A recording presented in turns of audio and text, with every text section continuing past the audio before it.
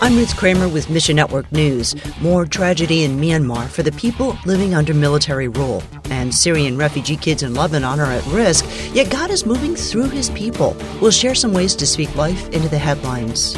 First, Myanmar's military dropped bombs and fired on a civilian gathering on Tuesday, killing up to 100 people, including children. Human rights groups say security forces had killed at least 300,000 civilians since taking power in a 2021 coup. Ryan Dennett with AMG International tells us there is a constitutional limit to how long a military ruler could hold power after a coup. And that passed in January. But of course, they just passed that by completely. AMG partners say the military uses tanks and long-range missiles from Russia and China in its crackdown on rebel groups. Junta forces also destroy villages and rebel strongholds. The military's burning of fields is going to affect this year's food security. The price of rice has recently gone up over 240% from last year.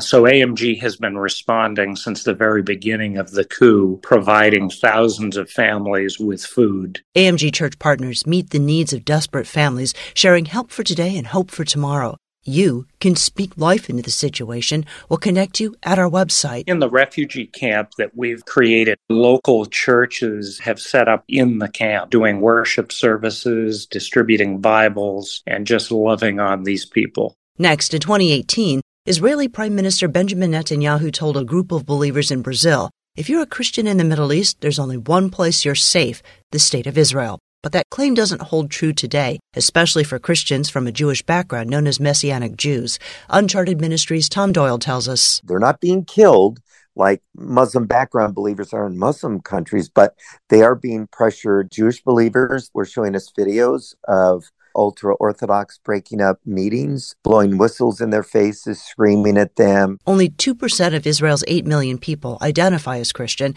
and Messianic Jews comprise an even smaller community. Israeli law protects religious minorities, but it really is that spirit from the first century that Jesus and the apostles faced. You cannot be Jewish and believe in Jesus. You can be an atheist Jew. You can be a secular Jew. But if you are a Jew that embraces Jesus as Messiah, you're no longer a Jew. Ask God to strengthen and encourage believers from Jewish backgrounds in Israel. Attacks targeting Christians have increased since the new right-wing government came to power earlier this year.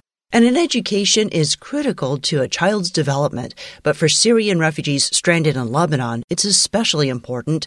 According to Pierre Hosny of Horizons International, it's about more than just teaching math and grammar. If you fill a child's head with information and you teach them to read and write, they can be educated, they'll be driven toward a career. But if you don't, then anybody who comes along and gives them some kind of purpose in their life, puts a machine gun in their hand and says, let's go, then they're going to be compelled by that because they don't have anything else compelling in their life. When it comes to the schools Horizons builds, though, it's about more than just the typical school subjects. They're also teaching a biblical worldview and scripture. The biblical foundations of it and the fact that all of the teachers and staff are believers who are there to serve the kids, that is really what makes this a spiritually impactful endeavor. Pray for refugee kids who are looking for answers both educationally and spiritually. Find your place in this story at missionnews.org. Thanks for listening to Mission Network News, a service of One Way Ministries. This month, Transworld Radio is offering a free 30-day devotional written by TWR President Warren Libby. Called Get Hope, it's meant to encourage you through Scripture and help you meet life's challenges. Each daily offering also features a story from a TWR listener who faced that particular challenge. Look for the banner ad and sign up at missionnews.org. That's missionnews.org. I'm Ruth Kramer.